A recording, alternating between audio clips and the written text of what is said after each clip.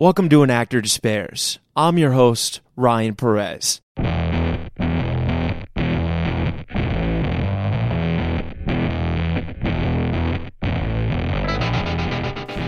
Ladies and gentlemen, we are back from a little bit of a summer hiatus. Thank you. I hope you guys all had a beautiful summer. We are back today with the amazing Pippa Bennett Warner. We're here to talk about her show, Chloe. She's also got so many other amazing projects, such as Gangs of London, and she's got a film coming out with Sam Rockwell called See How They Run.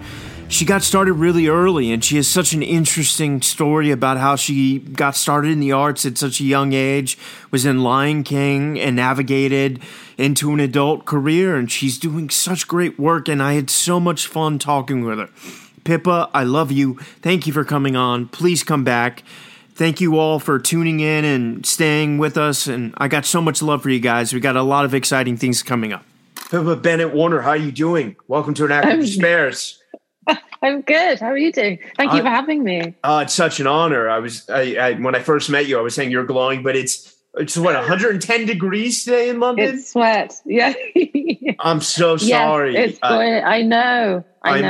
I'm going to Amazon or call Jeff Bezos to install all of London and UK and Europe AC units. That's the least he can do.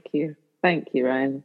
And it's such an honor having you here. I'm such a huge fan of your work. You're carving out such an incredible career, and you do such amazing work. And Chloe was, I really say this with the utmost honesty, it was such an interesting show because you think you get, a glimpse of what it is and where it's going, but it constantly subverts. And every episode you think, as an audience, you kind of, and also I'm an actor, you think what writing's, and it just is always going a different direction. And you were so outstanding in that show. And just the second from meeting you to that character is like, you got nothing in common. You were the most cool, kind, not conniving, social client. So it is such a pleasure to meet you. Oh, ditto. Thank you for having me. And you went to RADA. I mean, doesn't get any better than that. But before we dig into the work and all the other, Gangs of London, and I don't want to shortchange any of the other projects, but I'd really like to start at the very beginning. Where did you grow up? Like, did you grow up in London proper or no? No, I'm a home counties girl. So I was brought up in between Northamptonshire, Buckinghamshire and Oxfordshire. So I apologize. I know London. Is that north or is that south? North. Okay. Just it's sort of prime, well, kind of prime commuter belt, and then a little bit. So would that be suburbs? No. Oh, okay. Totally different counties. So totally away from the city. Yeah. What did your parents do? Were they artists? No. Oh my God, no. My mum was a housewife and a mum, and then became an antiques dealer. And my dad was a computer consultant. Got to have her on the pod. Oh my God, she'd love that. Yeah. My dad was a computer consultant. Awesome. So very quite trad. And do you have any siblings or no? I do. I have an older sister called Georgina. Oh, hi, Georgina. Hi, Georgina. Who also lives in London. She's south of in the entertainment game or no? No. She's got the proper job. So, it's interesting having parents that weren't traditionally in the arts. I mean, one can make an argument that antiques are art, so to speak, but talk to me about, where did the early inclinations of art start to come into your life as a child? It was actually my sister. So we went to a girls' prep school and she played Oliver in the school production of Oliver. Wow. I know that classic thing. Yeah, that classic thing of watching an older sibling doing something cool and wanting to do the same thing. And I watched her and she was so brilliant and so great. And I was like, oh my God, I want to do that too. And so from that kind of gave me the bug. And then when I was 11, did my first professional job. And then I suppose it just continued. Wow. So you got started really young. Yeah. I was a little bit of a child actor. That's incredible. Talk to me about that because I have lots of friends that have been on the show that, did that. And so where did that initial realization, if you want to call it, that I want to do this, and to the talk with the parents, and then what were the steps that you took to immerse yourself? Well, a friend of mine at school was going to Stagecoach, and do you mind explaining what that is for the audience? Oh yes. Sorry. So Stagecoach is, I suppose, it's sort of like a theatre school for kids. I think on weeknights after school and on a weekend. Got it. And I think there's an agency attached to it or something, and you can go for auditions and things. I think. And through Stagecoach, they'd found out that The Lion King was coming from Broadway, and they were doing auditions. And the Night King. The Lion King. The Lion King. Oh, nice. Yeah, The Lion King. Yeah. Wow. And I was like, Game of Thrones was casting that early. Imagine. You read for that role? I could see it. Oh my god. And so they mentioned it to my parents, and they were like, "Would Pippa like to go and audition? Here's the information. It's an open audition. It's going to be at the Lyceum." I think I had to wear some sort of. So it was a huge part. Yeah. No, it was Little Nala, but they were doing an open audition for the little kids. And that's so still at the Lyceum. Sorry to interrupt. Still at the Lyceum. Yeah, no, my God, that's fine. Yeah, still at the Lyceum. Yeah. And so I was like, okay, fine. So we went, and pretty green, to be honest. I mean, I would say that I was a bit of a country bumpkin. I didn't know how to, I hadn't been trained. I had no sort of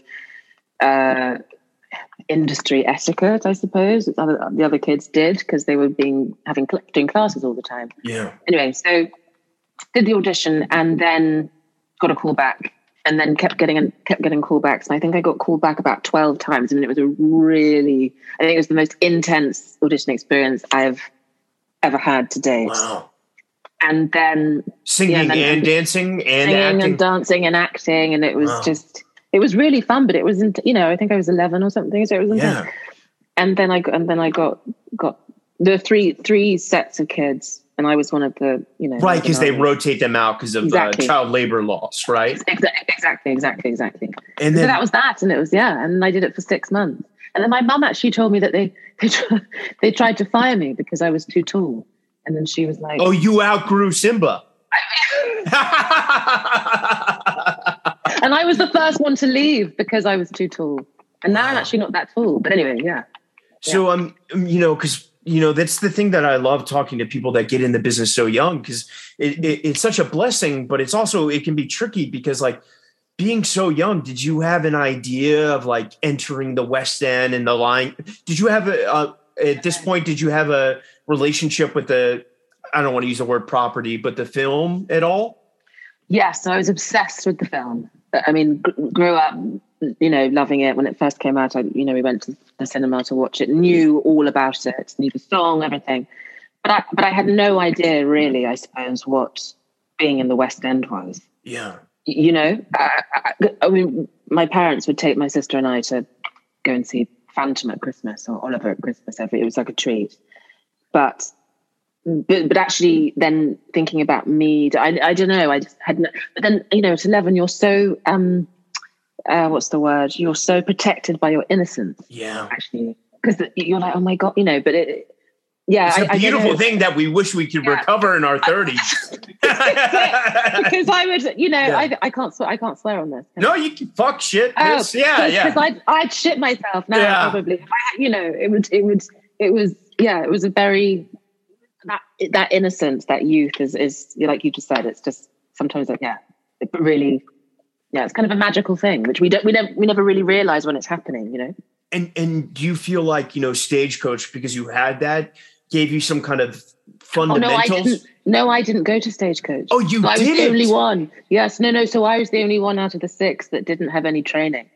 I was a real country bumpkin. So this literally was like the first like experience with acting. Wow. So that's sink or swim. That's so much pressure. Yeah. How did that feel? I mean, it was amazing. It was terrifying. I remember being in rehearsals, and the great Julie Taymor directed us.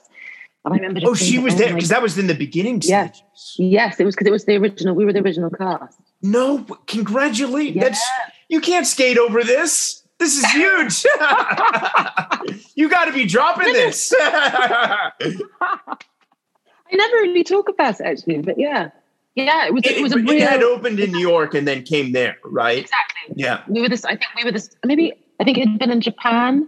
I think it went to Japan first. New York, Japan, London, maybe. I can't remember. Wow. But I remember being sent, actually, I made friends with a Japanese woman who I think was in the cast in Japan or something. And she sent me, the time when we had tapes, she sent me the tape recording of the entire Japanese show, The Lion King. And it was kind of extraordinary, just at 11 hearing it. And because I think Japanese is such a gorgeous language, just hearing the songs that I was singing every day in English, in Japanese.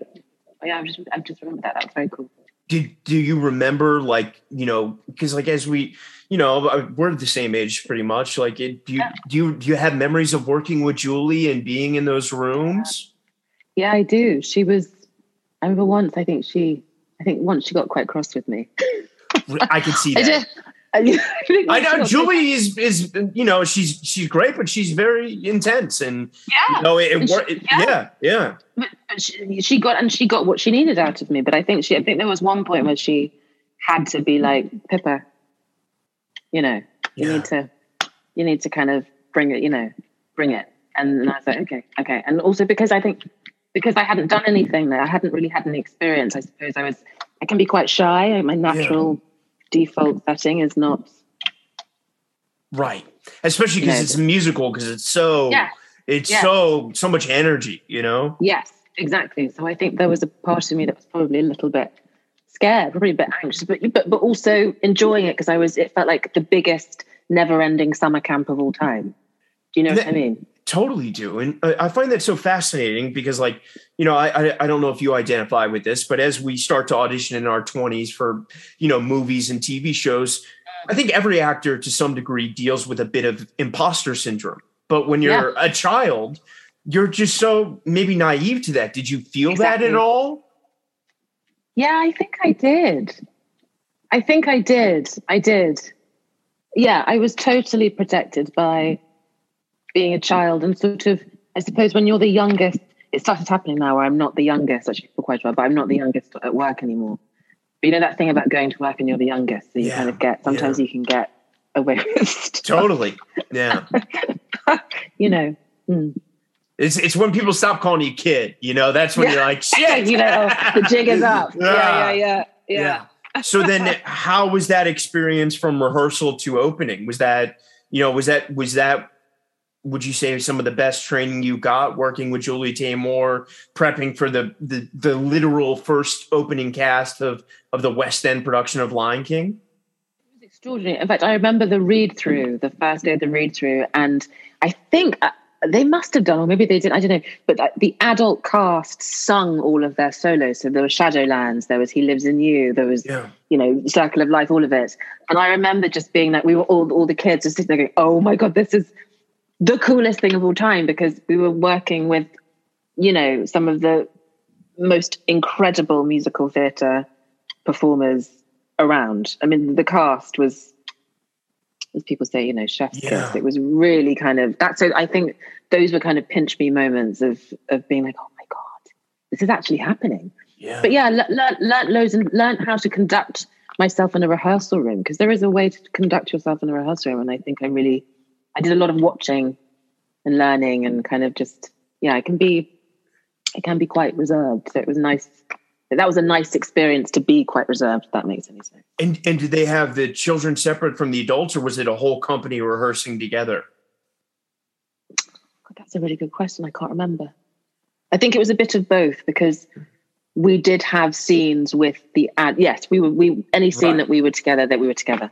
Yeah. Wow. And can you talk about, going from seeing your sister to having your own opening night and what that feeling felt like that first time you went out?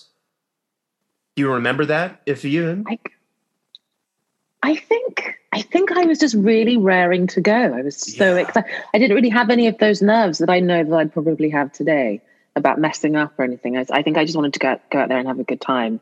And also, you know, the part was so fun. We got to ride on those, what's it called? Those sort of giraffe things. Like, you know, the show was cool. Yeah. Exactly. Yeah. And the little, we had all the, in fact, I've still got my MAC sponsor the show, MAC Makeup. Wow. And I've still got my little Nala lipsticks. That's amazing. And they're like 21 years old or whatever. And no longer than that. And usually when a show opens in the West End, you know, there's all kinds of people coming in, you know, like Alan Rickman, like all the greats. Oh, yeah, do you remember that at all?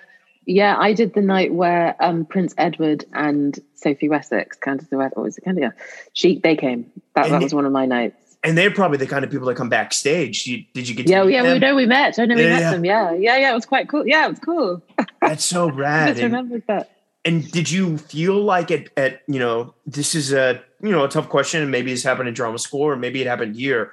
Do you feel like you started to find your voice? Because that's like the most important thing in an actor's life. And literally you're singing in this, you know, and I don't mean like singing voice, but you know, that, you know, voice is synonymous with confidence, so to speak. Did you feel like you found a good rhythm? No. I understand. No, but I think because I was only doing 3 shows a week, and I mean, when I was 18, I did, maybe we'll get to that, but I did another opera, if you like, at 18, and that was possibly when I found my voice. That was a whole different experience, but that was probably when I started to. Actually, I don't know. No, it was. I think it was because that was a tough job.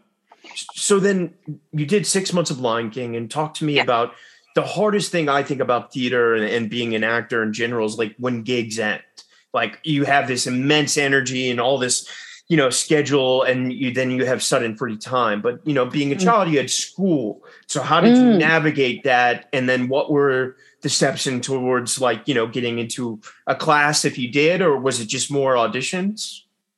It was, I mean, my school was so accommodating. They were really sweet, and actually did like a full, I think my whole year came down on a bus to come and watch it. They were really, really sweet. And I'd always get that must have been so fun. Yeah, so fun. And they would, you know, if I was performing, they'd let me have the first half of the day off for the next day. They were really, really, really sweet.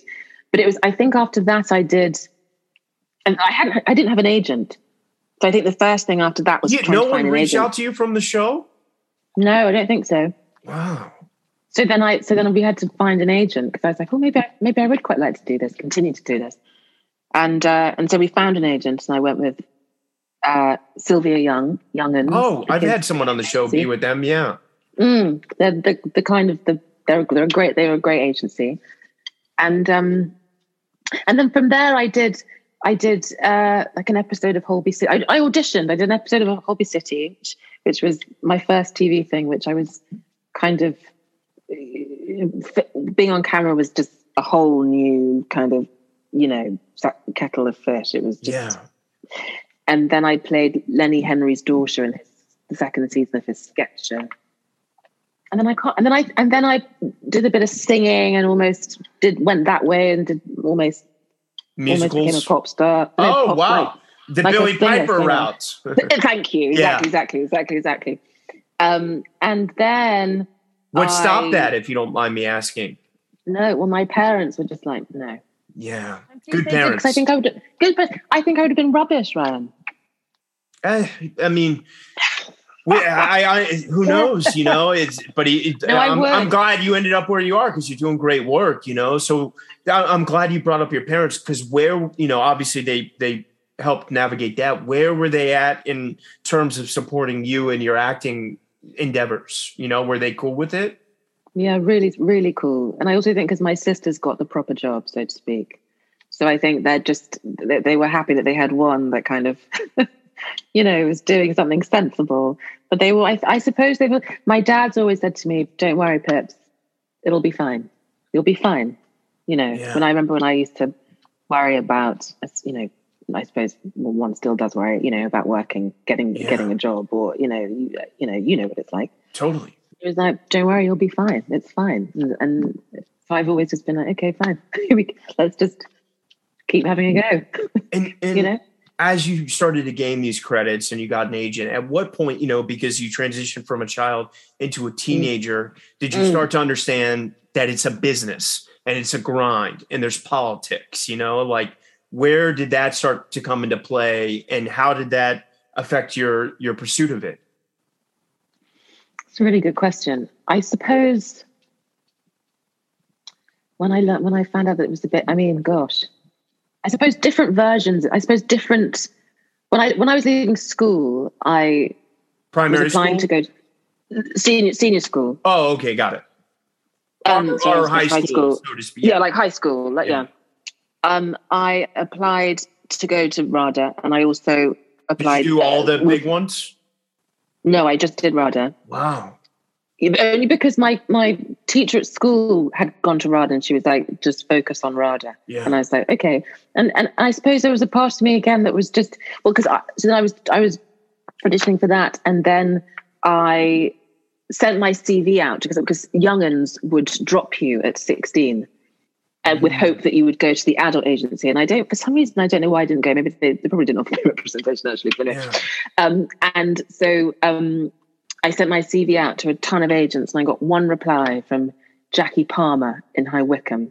Wow. And an agency in High Wycombe. And they had put me up for Caroline or Change, which was a musical that was coming from Broadway. And I was auditioning for RADA. And I desperately wanted to go to RADA. I just wanted to do it, go and do the 3 years. All my friends were going off to university. I wanted that similar experience, but in something I wanted to do. And then... So you knew acting was the thing. There was never a question of I want to go to university, study science or something. I mean, I did for a bit. I mean, at one point I wanted to be a doctor. Then I was like, no.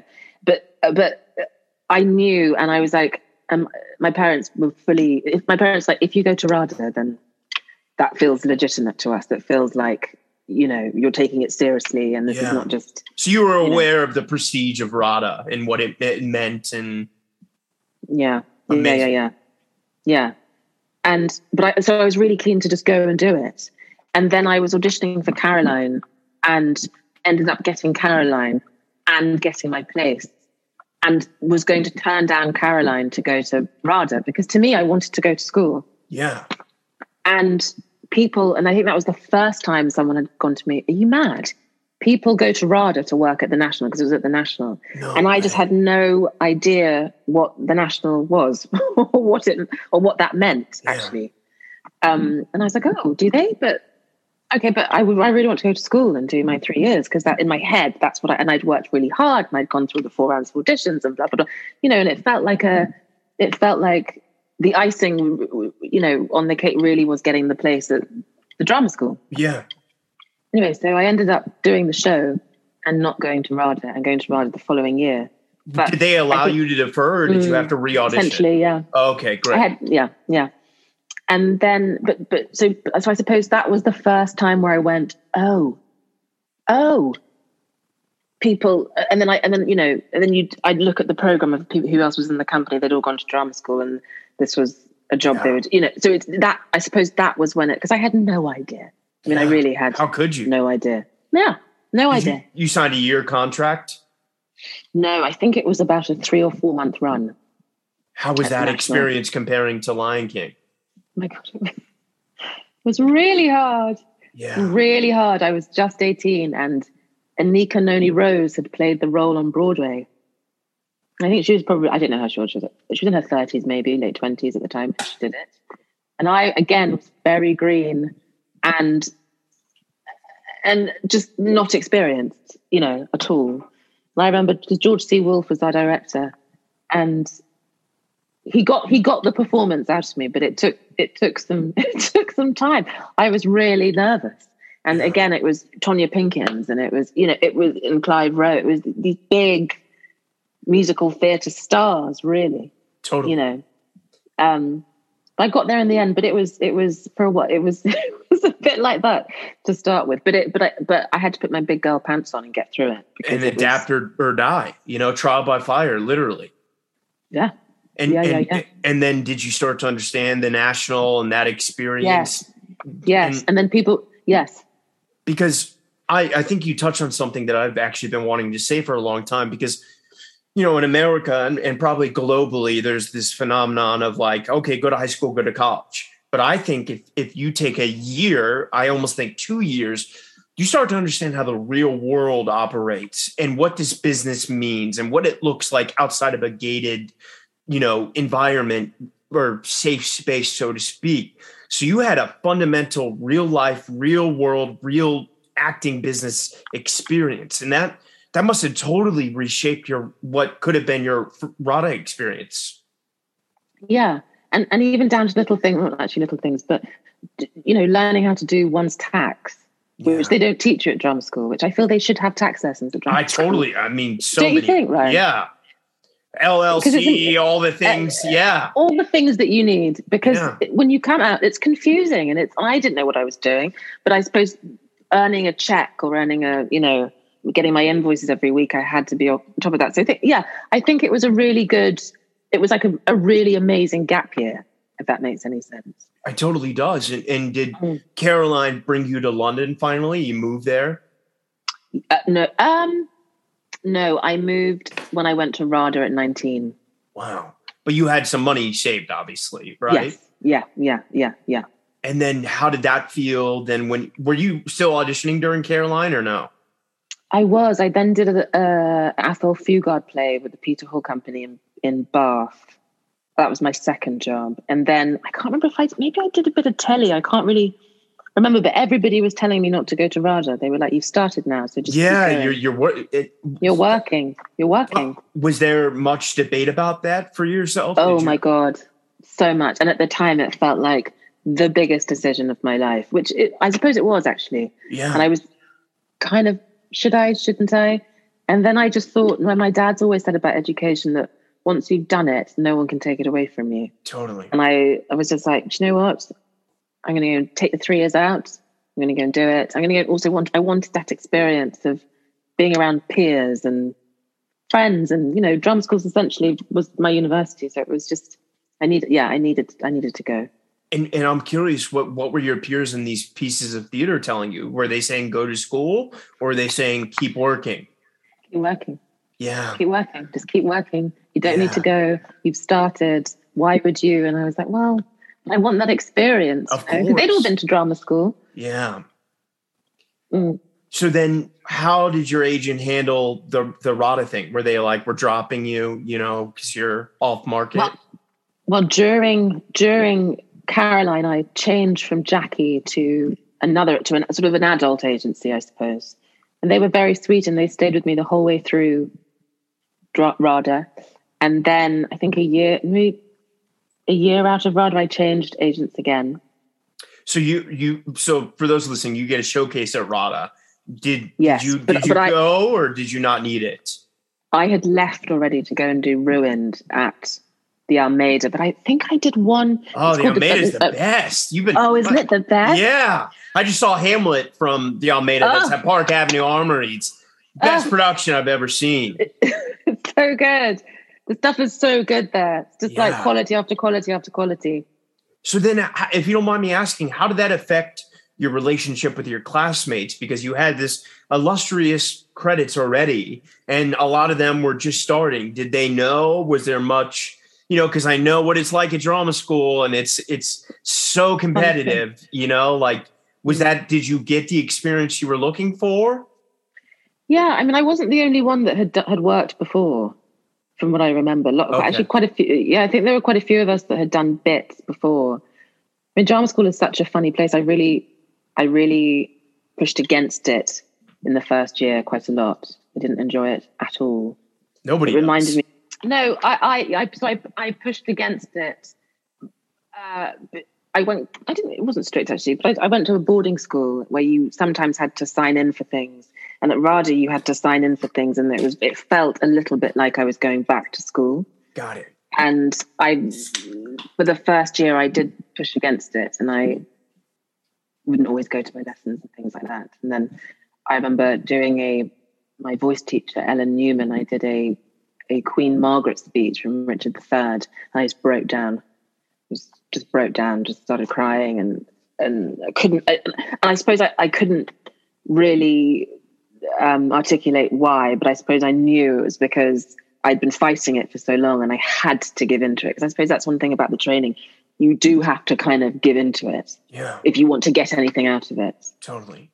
And I had been resisting. And she was like, oh my God, this is what we've been wanting from you. And I was like, oh shit. And I did feel after that, actually, I did just go, okay, you're just going to do this now.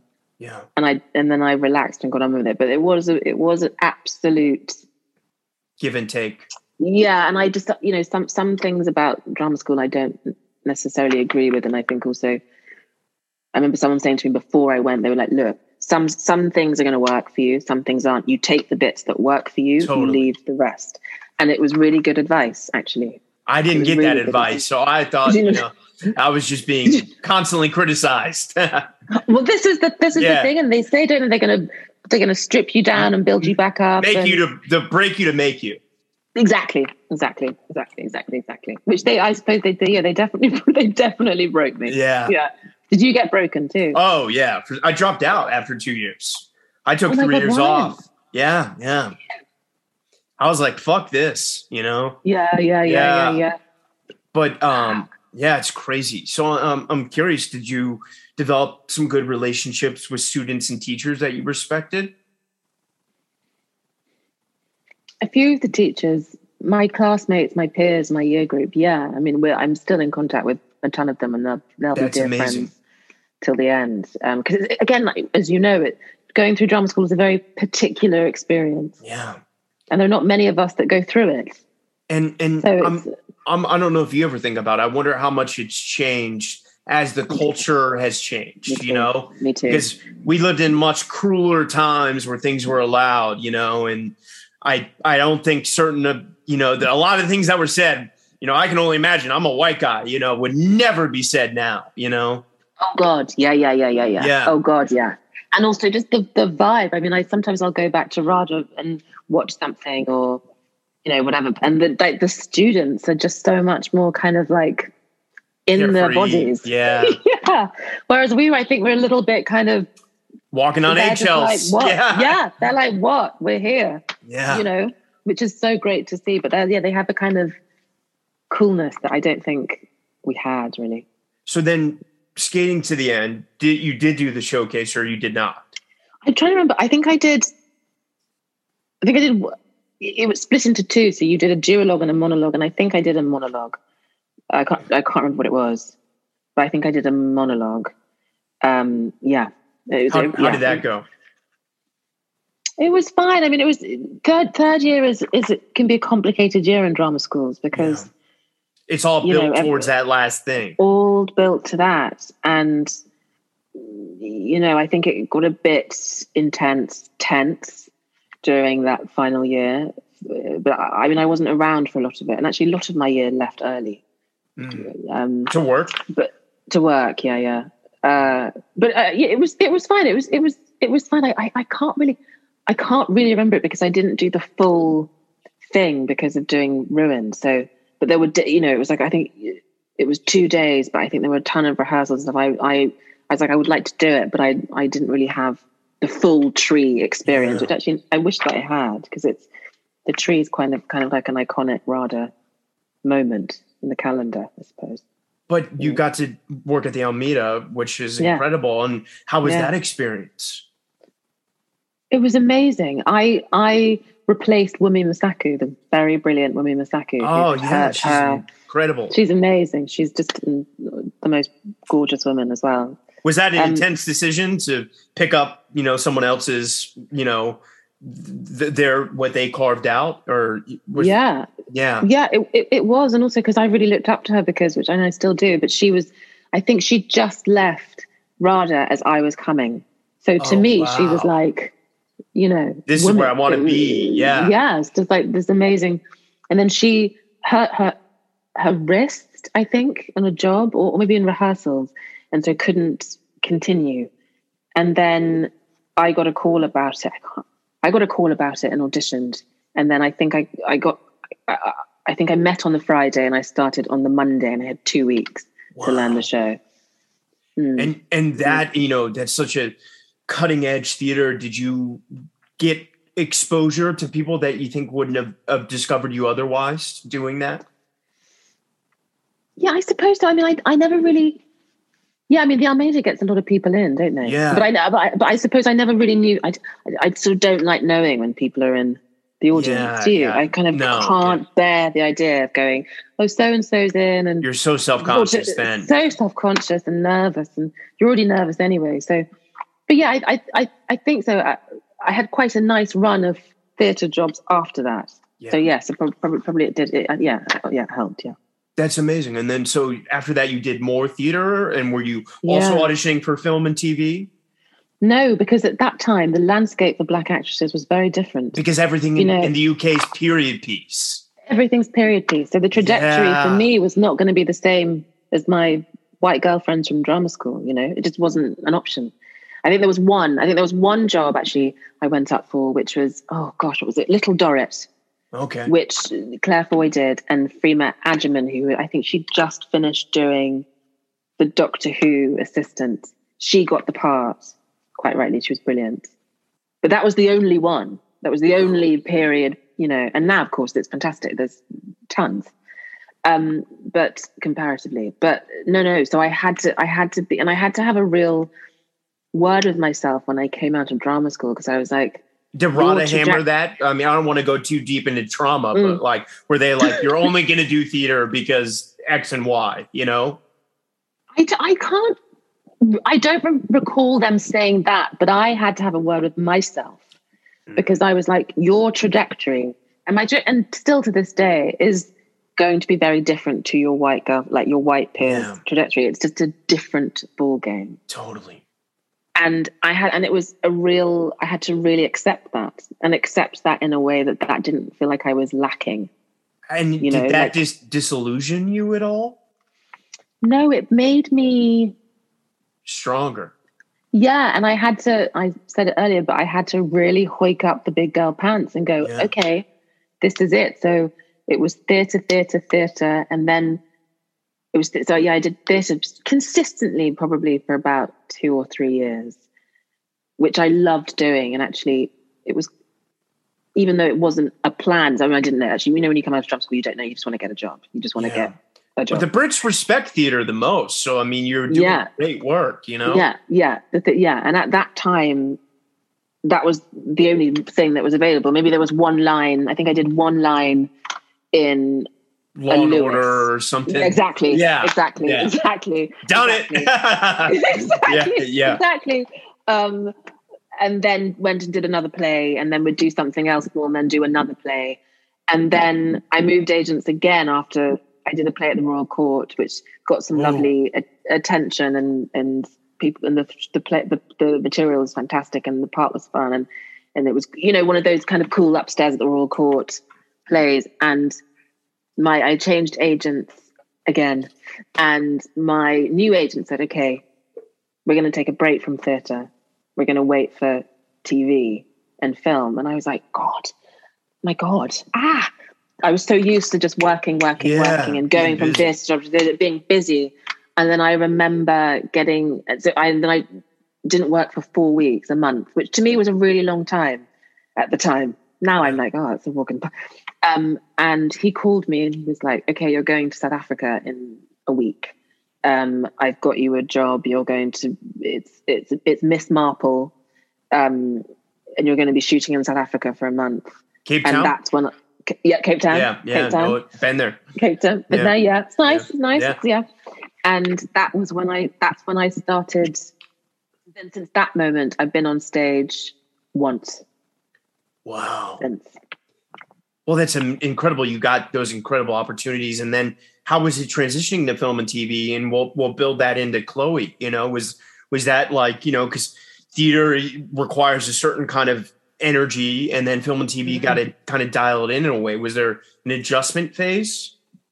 Definitely. I think I realized how much energy I was using on stage, but then realizing I had to then transfer the kind of headspace and energy that you use on stage and work out how to turn that into getting picked up at 5 o'clock in the morning and then not being used till 3 o'clock in the afternoon. Yeah. And be ready to go at 3 o'clock in the afternoon. There's no warm up. You got to be ready to go.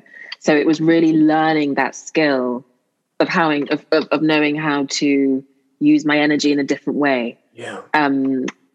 so that I think that for me that was the biggest transition. The actual doing of the thing with the cameras and stuff, I quite liked because I could play and bring everything down, and and ask to go again. Mistakes. Yeah, get to make mistakes. Totally get to go again, and different angles, and learning how all the different lenses, and all the setups and things. So it was that whole 4 weeks was a real. You got film school right after that, then exactly.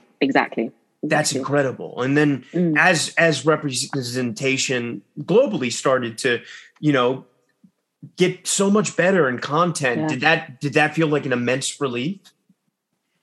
It did. I mean, I still think you guys are further ahead than we are here. Yeah, I could see that. It's still, there's still a big gap, I think, in terms of, but I think also getting older, I think the parts for women are getting better. I really do. Like everything I do now, I have kids, and I love it because there's an extra layer. I do. Yeah, I mean, I don't have children myself, but it's an extra layer of a woman's life, and whoever I'm playing, I don't know, it kind of just gives it a bit more color. I don't know. I'm really enjoying getting older and seeing how the roles are changing, and also I think we've come a long way. I think there's still a way to go, but how brilliant we've managed to make those steps, and we haven't gone backwards. And obviously not to skate over all these incredible mother, father, son, or daughter, with Billy Howell and Helen McRory. And, before we jump into Chloe, was there at any point, and maybe you're there now and we'll talk about it later, where you thought about moving to the US? It's always been at the back of my mind, but I'm such a homebody. Yeah, I understand. I just love I feel like such a Londoner, even though I'm kind of a faux Londoner because I'm a home counties girl, but I love being here. But I'm also realistic. And so if a job came up, I would go and do it. I wouldn't be like, I want to be in, and I've always been where the work, I suppose I've always just lived where the work's been. Yeah. And I tend to work mainly in London. That's great. I mean, I live in New York. I don't in my own bed. Yeah. Who doesn't, So, who doesn't? Talk to me about Chloe. How did that piece come your way? That came my way. I think it was maybe the end of 2020, going into 2021. And I got sent all the scripts. I'm not very good at reading scripts. I sometimes find there are too many distractions. Yeah. I need to go to the loo. I need to check someone's text me, whatever. And they'd sent through all 6. And I was like, okay, I'm going to try and I'm going to just try. It was an offer or was it an audition? No, it was a read for interest and a Zoom with Alice. And they were like, read them. And if you like them, Alice, you'll Zoom with Alice. And then you have to put something on tape. And I was like, cool, okay.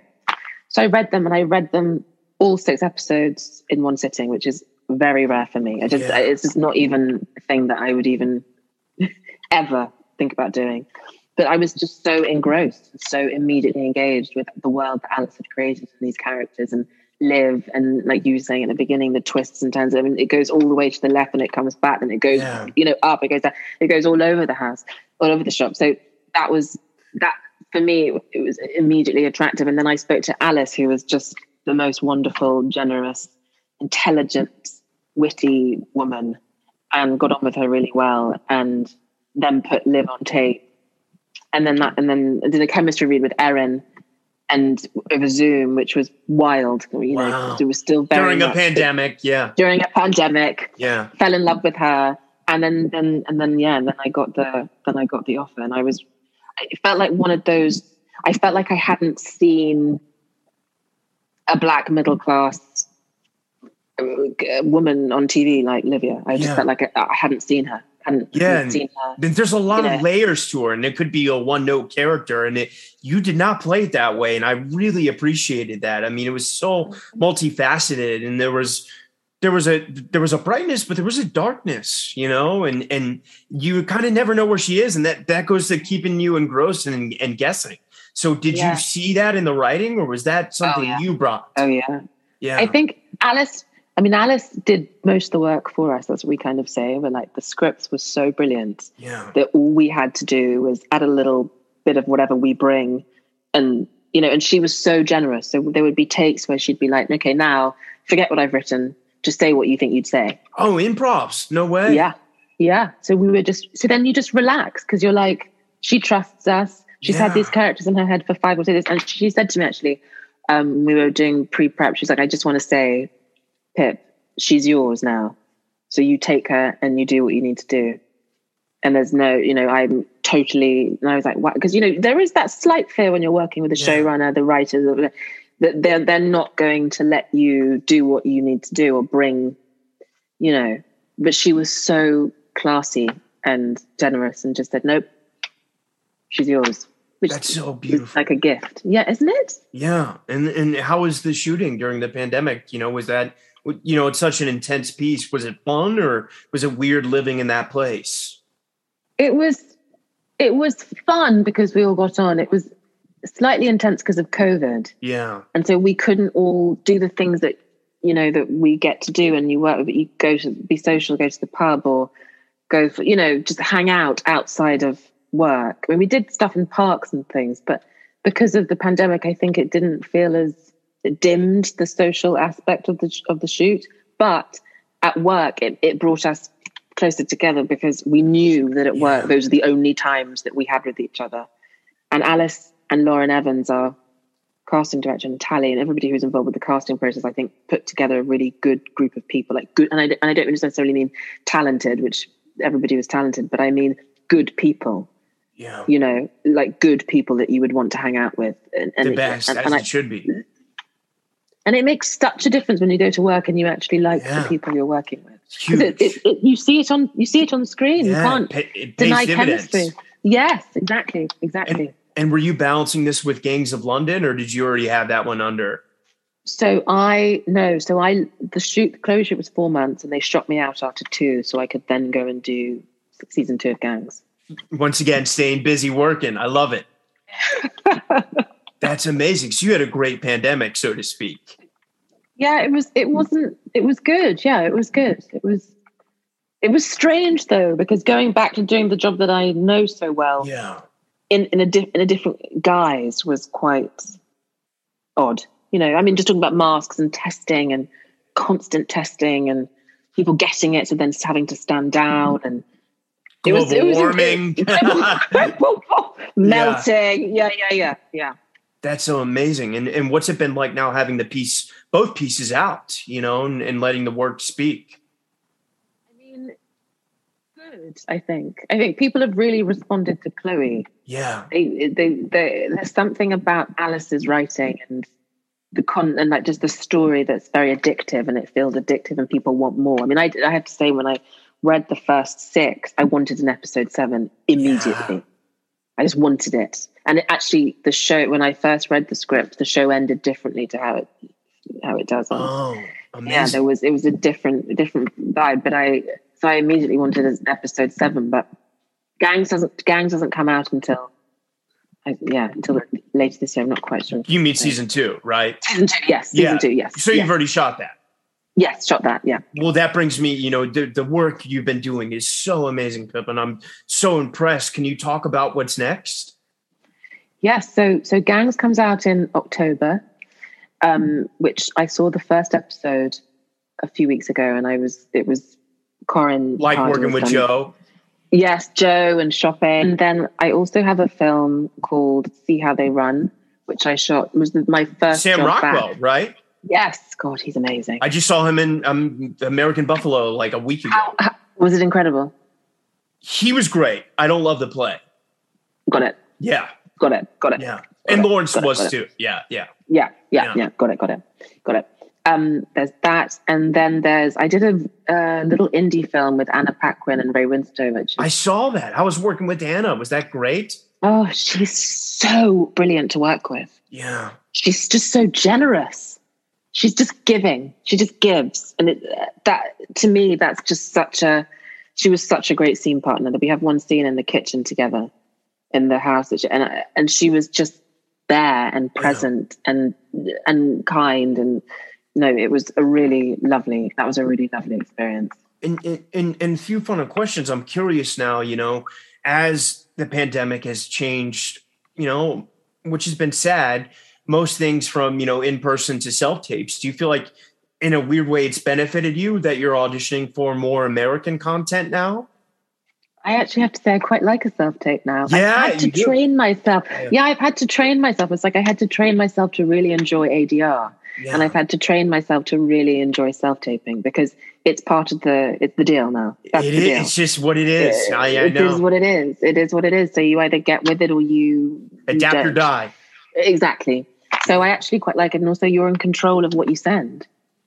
And has that been tough for you navigating most of your life going from being in a room to then suddenly having to do this? Not really. I enjoy it. That's great. I enjoy it. I'm glad to hear that. I'm glad someone does. I miss the person contact, but we have, as actors, we have such little control. Yeah. And that's the one thing that I feel like saying no is obviously, but having control about what you send is so great. Because then you can put your best foot forward, so to speak, and not somebody's interpretation of your best foot forward. Does that make sense? Totally does. And for, the actors listening now that maybe don't have rep yet and are mainly doing self-tapes, any words of wisdom you might have for them? I think relax. I think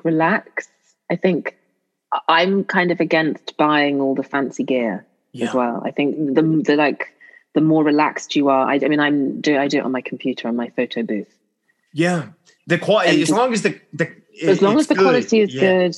Yeah, and find a great spot where you can. Like I always have a little spot that's there. Is this your self-tape zone right here? No, because I have my picture in my lamp, but it's over there. And you find a good space and just find. I suppose it's like your version of where you feel you're strongest. Yeah. In your home, find that place where you feel like you're strongest, where you can really embody all these people that you're putting down on tape, and also enjoy it because you've got 10 minutes to show people what you can do.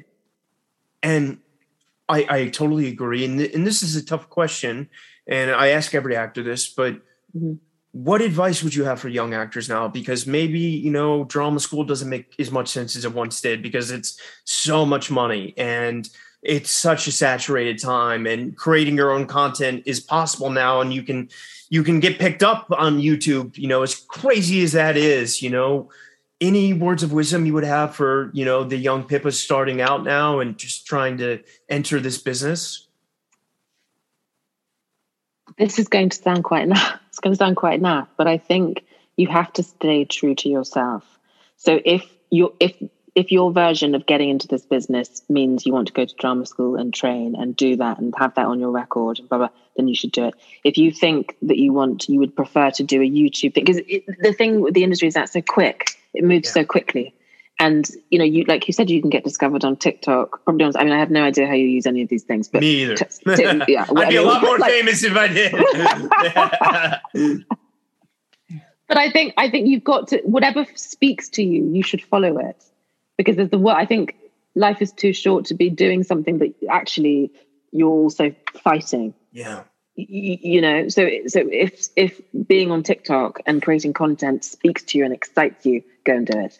If learning a classical piece and a modern piece to get into RADA, Lambda, Guildhall, go and do it. Yeah. And have courage in your choice, I suppose. Any shot you would come do a play on Broadway? Oh my God, I would love to. That's sort of my dream. We're gonna do one together. I'm manifesting it.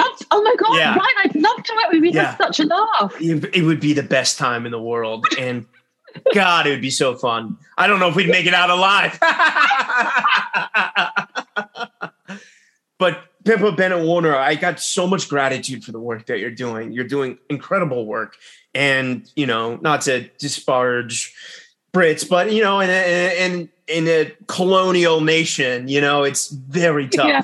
And you forged a path for so many incredible actors and artists. And you're doing such immense work. And I know the best is yet to come. Thank you so much. That's so kind. I mean every word of it. And come back when the next things come out. Yeah, oh my God, I'd love to. Well, I'll see you on Broadway probably before then. Yeah, very soon. All right. Pippa Bennett-Warner, thank you so much. Okay. Thank you so much, Ryan. Thank you. Bye.